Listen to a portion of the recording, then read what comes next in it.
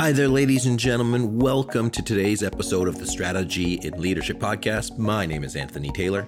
In this podcast, we interview senior leaders and thought leaders to get their best practices on leading teams, creating and executing strategy, and fostering the culture within an organization that works. My guest today is Dr. Gleb Tsipursky, PhD, who is the CEO of Disaster Avoidance Experts, LLC, and a recent author of his new book, Never Go With Your Gut, How Pioneering Leaders Make the Best Decisions and Avoid Business Disasters. Gleb, how are you today? I'm doing great, and thanks so much for having me on the show. It's a pleasure. I'm really excited. I know that you've got a lot to share here, jumping into building on the years and years of research that you've done, and really excited to have you share with our listeners. So maybe you can tell us a little bit about you and your background and what led you to begin this consultancy journey. Oh, happy to share that. Well, actually, my consultancy journey began in my childhood, and my expertise, of course, is in decision making. I saw my parents making some really bad decisions around their finances, especially my dad. He was a real estate agent, so he had variable income. And that one time, I remember it was really bad. He hid some serious income from my mom, and he invested into buying an apartment elsewhere, kind of renting it out. Once she found out about it a couple of years later, I mean, they had fights, but this was the worst. This was a huge, big blowout fight, and they separated for a while. And I mean, they eventually got back together, but you could never really trust them again. So that really shaped me as a kid when I saw that and other decisions that they were making that were pretty terrible financially. So I was wondering, why do adults, people who seem so smart, make such bad decisions? Then I was growing up. I was born in 1981, so I came of age in 1999 with a dot-com boom when Webvan, Pets.com, and so on. They had all this money, billions and billions of dollars were being poured into it. People, tech leaders were partying like it's 1999 for those who remember the Prince song. And then in 2002, so when I was 21, it all went bust. And they went down the drain. So many people lost their money. Lots of people lost their life savings.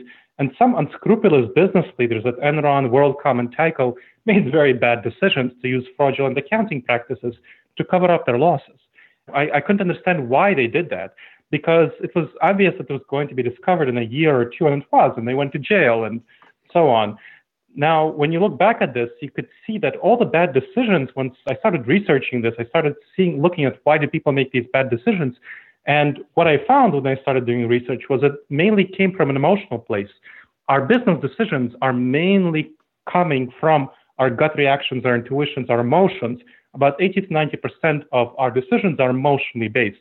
So I started doing training, consulting, coaching, and speaking about this to help leaders make the best decisions, combining their emotions and reason and logic. And then I went into academia to study this formally. So I spent over 15 years in academia, including 7 years as a professor at Ohio State. And that's kind of the combination of all of my work, all of my research was combined into this new book, Never Go With Your Gut, How Pioneering Leaders Make the Best Decisions and Avoid Business Disasters, using cognitive neuroscience, latest cognitive neuroscience, and behavioral economics research. And that's my background, cognitive neuroscientist and behavioral economist, along with 20 years of consulting, coaching, and training case studies from there, as well as contemporary case studies of business leaders who made bad decisions and good decisions. So that's my background, and that's how it led here. Perfect. So you basically just stumbled into this, right? Yes, I stumbled into it because of my passion and because I saw people making really bad decisions. I mean, when you look at the decision making behind the leaders at Enron, WorldCom, and Tyco, it was very emotional. It came from them not wanting to appear as losers and failures in the eyes of peers around them. And for anyone who works with business leaders and business leaders themselves knows that that's one of the biggest emotional drivers. It's the fear of failure, fear of being seen as a loser, as a failure. It's so primal for business leaders that it causes them to make a lot of bad decisions. And that's what happened there with Enron, WorldCom, and Tyco. Yeah, absolutely. Well, I know myself as an entrepreneur, you have the means to say, I feel personally attacked. But yes, I know what it means going with your gut. And, on one hand, your gut has gotten you to a certain place, presumably as an entrepreneur. But then, as the stakes get higher, important to, put aside those cognitive biases and incorporate a decision-making process, or also if you can get out of the decision-making process, then, get other people to do it because you have such a bias. And, I heard somebody say, at least with hiring somebody that you fell in love with because you fell in love with their resume, you fell in love with their attitude or personality, versus actually saying, is this somebody that could really do the job and be successful? So, for our listeners that are, senior leaders, and I know that you've spoken at big organizations like Vistage and EO, and do a lot of work with Fortune organizations, tell me, what are some of those key takeaways that our listeners can make either when faced with a critical decision, or, in the day-to-day basis, things that will sort of ground them so that they can make the best decisions possible and, of course, avoid disaster? Those are very important questions. The first thing I think that people would want to know about is the broader framework. Before we get to a specific strategy, which I'll talk about a little bit later, the broader framework is really important. And a lot of leaders want to understand why their decision-making is problematic when they go with their gut, because otherwise they think, well, what does this guy know? I go with my gut and it succeeds. If you look at the statistics, about half of all small enterprises, small businesses fail within the first 5 years. 2/3 of them fail within the first decade. So a lot of people who are remaining are the ones who didn't fail. Partially it came from luck, I'm sorry to say, but partially the lack of failure comes from luck, and people get lucky a lot and they get unlucky a lot. And so it doesn't necessarily come from wise decisions, effective decisions. It comes from a lot of hard work combined with luck. And it can be much better outcomes if you actually are not focusing on luck, if you're maximizing your chances of making the right decisions, which is what I'm talking about here. How do you maximize your chance of having the best outcome possible for your bottom line? You need to understand that the decision-making that we intuitively have, our gut reactions and our intuitions, they're not adapted for the modern business environment, which has been around since World War II. They're adapted for the savannah environment, when we're small groups of hunters, gatherers, foragers. We've lived in small tribes of 15 people to 150 people max. And that tribalism is what causes us to fall in love with certain people who are much like us when we hire them, when we choose who are going to be our suppliers, our contractors, our business partners. We tend to choose people who are just like us, who we feel are part of our tribe. And that's often the worst decision, because if you will not get the perspective of other people who have different strengths, these people will actually exacerbate your weaknesses and not complement your strengths, the people you would tend to hire if you go with your gut. And who you tend to work with if you go with your gut. So that's a big danger. Another big danger of tribalism, which again comes from this primal background, our gut reactions, comes from trying to climb to the top of the social hierarchy and fearing to fall down. That's what happened with the Enron, WorldCom, and Tyco leaders. People who felt that, hey, I can't possibly come down from this high place. I will do whatever I can to not admit failure, to not admit loss. And of course, the strongest leaders we know, according to a lot of research, the ones who make the most profit for their companies are the ones who acknowledge failure and loss and change their course. But so many leaders are constitutionally incapable of doing that if they just go with their gut. Their gut reactions tells them that, no, I can't change my mind. I need to be a strong leader. And they equate this strength, unfortunately, with not changing their mind. So we need to develop this humility, the understanding that our gut intuition leads us often into the wrong direction. So that's kind of one aspect of things, the broader framework. Now, a specific technique that I tell people to use, that I have my clients use all the time, are 5 questions that will help you avoid decision disasters. So 5 questions that you need to use around any decision. First, what important information did I not yet fully consider about this decision? Again, what important information did I not yet fully consider? You want to especially look at information that goes against your intuitions, that goes against your gut reactions, that goes against your instincts, because there are a lot of cognitive biases, which are dangerous judgment errors we tend to make because of how our brain is wired, that cause us to make really bad decisions by choosing information that we want to hear and by ignoring information that we don't want to hear. It's called the confirmation bias, and there are a lot of similar ones. That's the first one. Second, what dangerous judgment errors, cognitive biases, did I not yet address? You want to be aware of what they are in the first place. There are over 100 of them. We talked about the confirmation bias now. There's another one called, for example, the planning fallacy, that causes us to think that, hey, all our plans are great, everything will go according to plan, everything will go smoothly, and we should just make this plan and stick with it, as opposed to recognizing that there are going to be a lot of problems with our plans just because of the nature of the world is unpredictable, and we need to make effective strategies to address these problems in advance. Those are 2 out of over 100 cognitive biases. The book, Never Go There Gut, How Pioneering Leaders Make the Best Decisions and Avoid Business Disasters, focuses on the 30 ones that are most dangerous for businesses and leaders and how they can address them. So that's 2. Third, what would a trusted and objective advisor suggest I do? Think about a trusted and objective advisor. What would they suggest you do in this situation? You can, of course, give them a call, send them a text, give them an email, or you can just imagine the benefit of their advice. And just imagining them in your head gets you outside of your head. And that helps you make a much better decision, research shows. Next, how have I addressed all the ways this decision could fail? The really effective technique here is imagining that this decision already failed. Whatever you're doing, whether it's a new project, new product, a new hire, or an existing process, the way that you insure your company from various issues, a new existing supplier or contractor that you're deciding whether you want to renew your contract with. Imagine this failed completely. Think about all the ways that led to this failure, all these things, and how you can address all the problems that led to this failure. How you can address all of them in advance. Some of them you can address in advance already. Some of them you can make plans to address if they arise. So that's number 4. And finally, 5th, what new information would cause me to revisit this decision? Again, what new information would cause me to revisit this decision? This is critically important because it's very hard for us to pull away from our decision and our plan in the heat of the moment. But if you decide in advance that, let's say, I launched a product and if it doesn't get to 4.5 million in sales within the next 6 months, I will need to seriously revisit the product launch plan. If it does get there, great, you don't need to worry about it. If it doesn't, that gives you a specific revision point. And that's one of the examples for now how number 5 can be used. It's incredibly important to ask that. So I talked that through in just a couple of minutes. Everyone has a couple of minutes to make sure that their decisions aren't screwed up, because it will take you many, many thousands of dollars and many, many countless hours to unscrew decisions that are bad.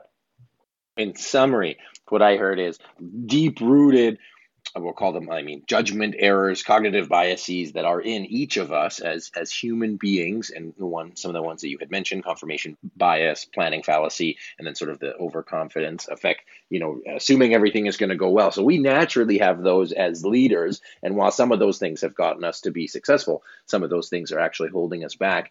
And if you are making an important decision, you can either do it as an individual or as a group, but going through your 5 steps, what important information did I not fully consider?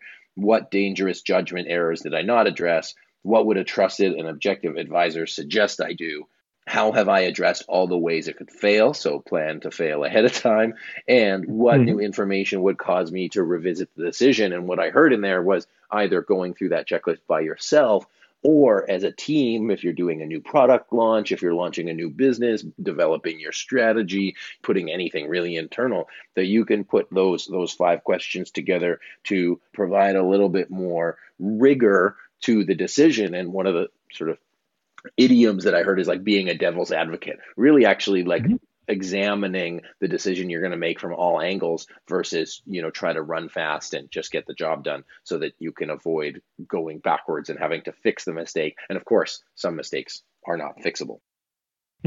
Yes, exactly. It's very insightful. And the problem with going fast, and I'm going to have to go again with the savannah, with this tribal environment. In the tribal environment, we learned the fight or flight response.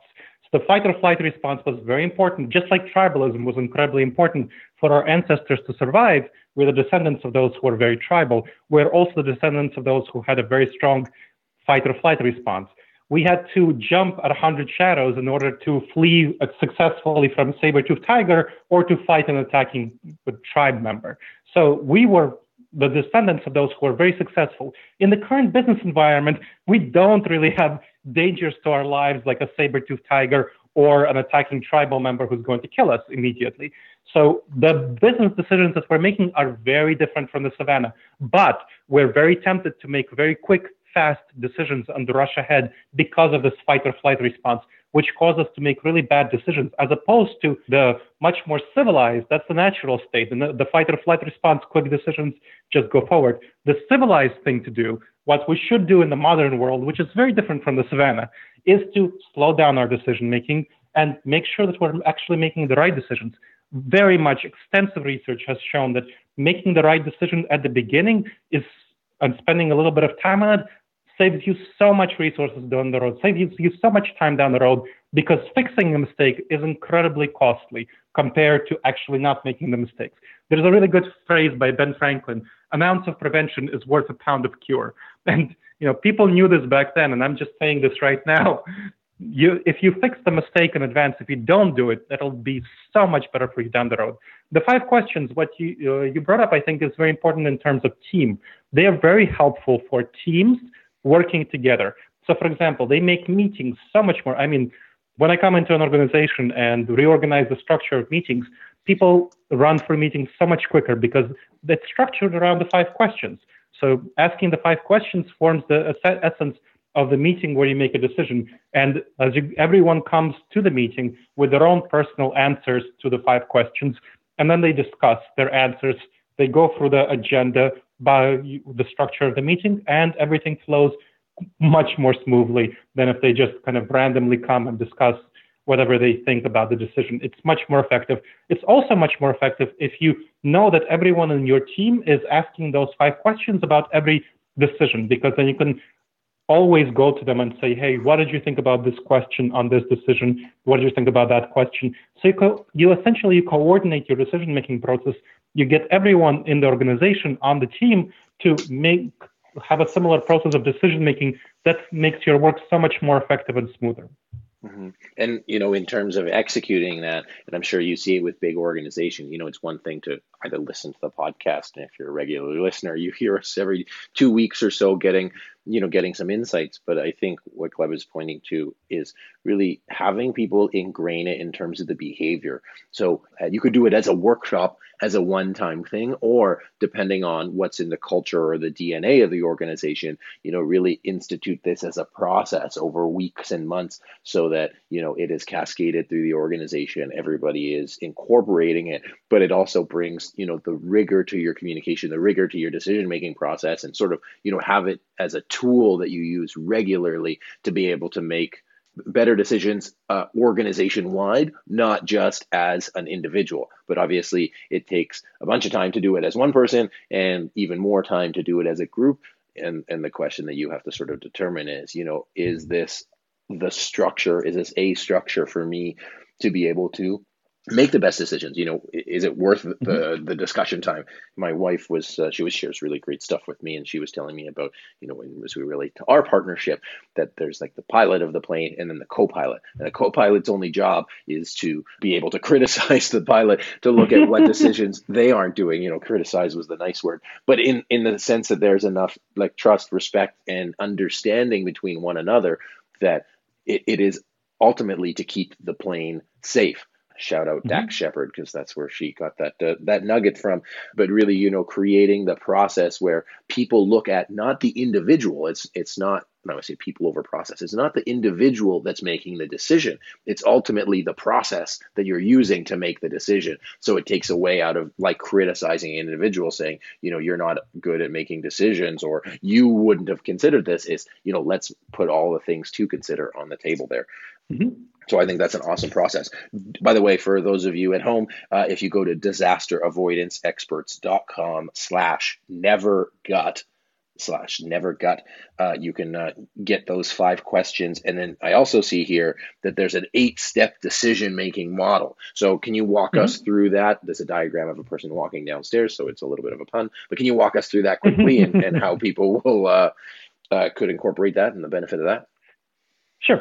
Just want to briefly say about the 5 questions. It actually surprisingly doesn't take much more time. It doesn't take more time when you actually learn how to do it. A similar technique was implemented among firefighters in the UK who are developing cognitive neuroscience. And about 80% of errors in firefighting comes from human error. And once they used the 3-question model instead of not a 5-question model, they were in life and death, literally heat of the moment situations. So under that pressure, using a free question model, once somebody was trained to use it, actually didn't take any more time compared to other people who didn't use a free question model. And the people who used the free question model made much better decisions, saved many more lives as firefighters. So if you can do it as a firefighter in the heat of the moment, you can definitely do it in a business. It doesn't take more time once you learn how to do this. So that's kind of just about the timing. Now, the 8-step decision-making model is for more significant decisions. When you're launching a major project, when you're making your strategic plan, when you're doing something, making maybe a very key hire like the CEO of an organization, that's when you use a more significant, serious process like the 8-step decision-making model. First, you identify the need for a decision to be made. Again, that's very important. You want to identify the need for the decision to be made. Sometimes it's really not clear. So, for example, Kodak developed the digital camera in 1984. It was the first to do so. But it decided to invest into film and keep investing into film even as digital cameras became more popular. And it eventually went bankrupt because it never made the decision to shift its investment into digital cameras, which were less profitable than film, but really were the wave of the future. Then, gather relevant information from a variety of perspectives, informed perspectives on the issue at hand. You want to make sure that these are people who don't share your perspective, who have some different opinions from you, because why do you need your own information? You don't only go to yes people, go to people who have some skepticism and who have different expertise than you, to make sure that you get that external perspective. Decide on the goals, the overall goals you want to reach, and paint a clear vision of the desired outcome. A lot of people do things like, let's say, launch a product, and they don't really have a clear vision of the goal. What does success mean? What are your goals with this product? Of course, everyone wants to make money, but specifically, how much market share do you want to claim? How much money do you want to make? What does success mean? Next, develop clear decision-making criteria to evaluate options. So if you're choosing among a number of products, you want to think about, well, this product will compete with somebody else, and how much market share it will claim will be a decision-making criteria you want to use, or what's the profit margin from this product? You want to think about all of these things in order to evaluate options. Next, you want to generate sufficient viable options that can achieve your goals. This is a biggie. Business leaders often tend to settle for the first available option, the first one that seems reasonable, because they decide too quickly, way too quickly. There is a lot of research showing that leaders tend to decide way too quickly. So you want to generate a number of viable options and decide among those. Now, next, weigh these options using the decision-making criteria and pick the best of the bunch that the decision-making criteria that you chose earlier suggest is the most important. Of course, number 7 is implement the option you choose. And you want to consider, as part of the implementation, how your decision can go wrong and guard against these failures. So we talked about that before. Ask how it can fail and address that in advance. Next, evaluate the implementation process and revise it as needed. You want to be very open to revising your implementation process. If you don't reach the 4.5 million within 6 months, you want to make sure that you revise it thoroughly, fairly. Don't be emotionally attached to it. This is one of the biggest problems for leaders, being emotionally attached to outcomes, to plans, to strategies. You want to distance yourself from that, and you want to develop that humility about yourself. And this is where this is not actually the pilot-co-pilot model. This is you within yourself being the pilot and co-pilot. You need to be able to step back from yourself, from your gut reactions, which is the pilot, and you need to step back and be the co-pilot, be able to criticize your ideal choice, your preferred decisions, be able to criticize your enactment of the plan and say, hey, maybe I should change this, maybe I should shift this. This is really important for you to be able to distance yourself from that comfortable going along to get along and just charging ahead strategy. You want to develop the ability to be more humble and to tolerate the discomfort of criticizing yourself and evaluating yourself effectively. Yeah, absolutely. So the two components are, at the group level, and while we talk a lot about culture and the importance to, create a set of ground rules, it's also important to, make sure that there isn't a group think or a homogenous thinking, and to actually create a space or environment for, the consideration of those things. And as you had mentioned, going through that process can You can go very thorough, but as a firefighter example, it could be a thing that you ingrain in people that they just naturally do it by instinct, and that gets developed over time. And then also as an individual leader, checking yourself and having that, EQ or what else you might call it, the process internally and the awareness to, maybe you're not as smart as you think you are, which I'm discovering more and more every day, to really make the best decision, because, you're as a leader, you have a lot of people responsible. You're responsible for a lot of leaders. So it's important that you add some robustness to your decision making, and you can use the 5 questions or the 8-step model to be able to support that. Gleb, just as we finish up here, where can people learn more of those cognitive models? Where can people read your book, and how can people get a hold of you? Well, my book, Never Go With Your Gut, How Pioneering Leaders Make the Best Decisions and Avoid Business Disasters, is actually available everywhere. It's published by a good traditional business publisher, Career Press. So all physical bookstores, online bookstores, Amazon, Barnes & Noble, whichever. They can get a hold of me by going to disasteravoidanceexperts.com, disasteravoidanceexperts.com. And that talks about a lot of content, has articles, videos, podcasts, lots of free resources, online course, and other services, training, consulting, coaching that you can learn about. They can contact me at gleb@disasteravoidanceexperts.com. Shoot me an email if you have any questions about anything I said. Again, gleb@disasteravoidanceexperts.com. I'm pretty active on LinkedIn. You can connect with me there. Happy to connect with you. Dr. Gleb Tsipursky, Dr. Gleb Tsipursky on LinkedIn, and follow me on Twitter, Gleb_Tsipursky. Again, Gleb_Tsipursky. Awesome. Thank you, Dr. Gleb. It's been a pleasure chatting with you. Thank you so much for sharing with us. And I really look forward to digging in more into your book over the coming months and years. I really appreciate the time today. Thank you so much. I really appreciate you having me on. My guest today has been Dr. Gleb Tsipursky, who is a disaster avoidance expert and the author of Never Go With Your Gut, How Pioneering Leaders Can Make the Best Decisions and Avoid Business Disasters.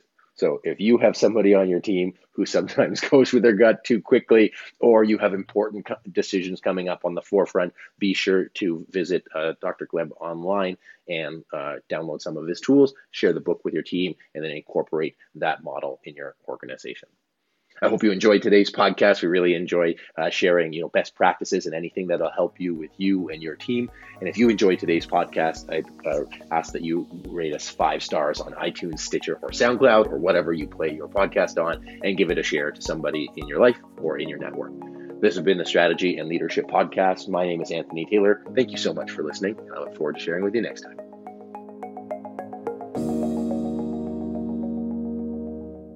If you're getting ready to lead the strategic planning process yourself, be sure to check out our strategic planning toolkit. It has video walkthroughs to guide you through each step in the planning process, from vision to action planning. We'll also have workbooks and downloads to document your plan, and best practices to help get your team bought in so the plan gets executed successfully. You can get instant access to all the tools, all the templates, and all the downloads at smestrategy.net/course.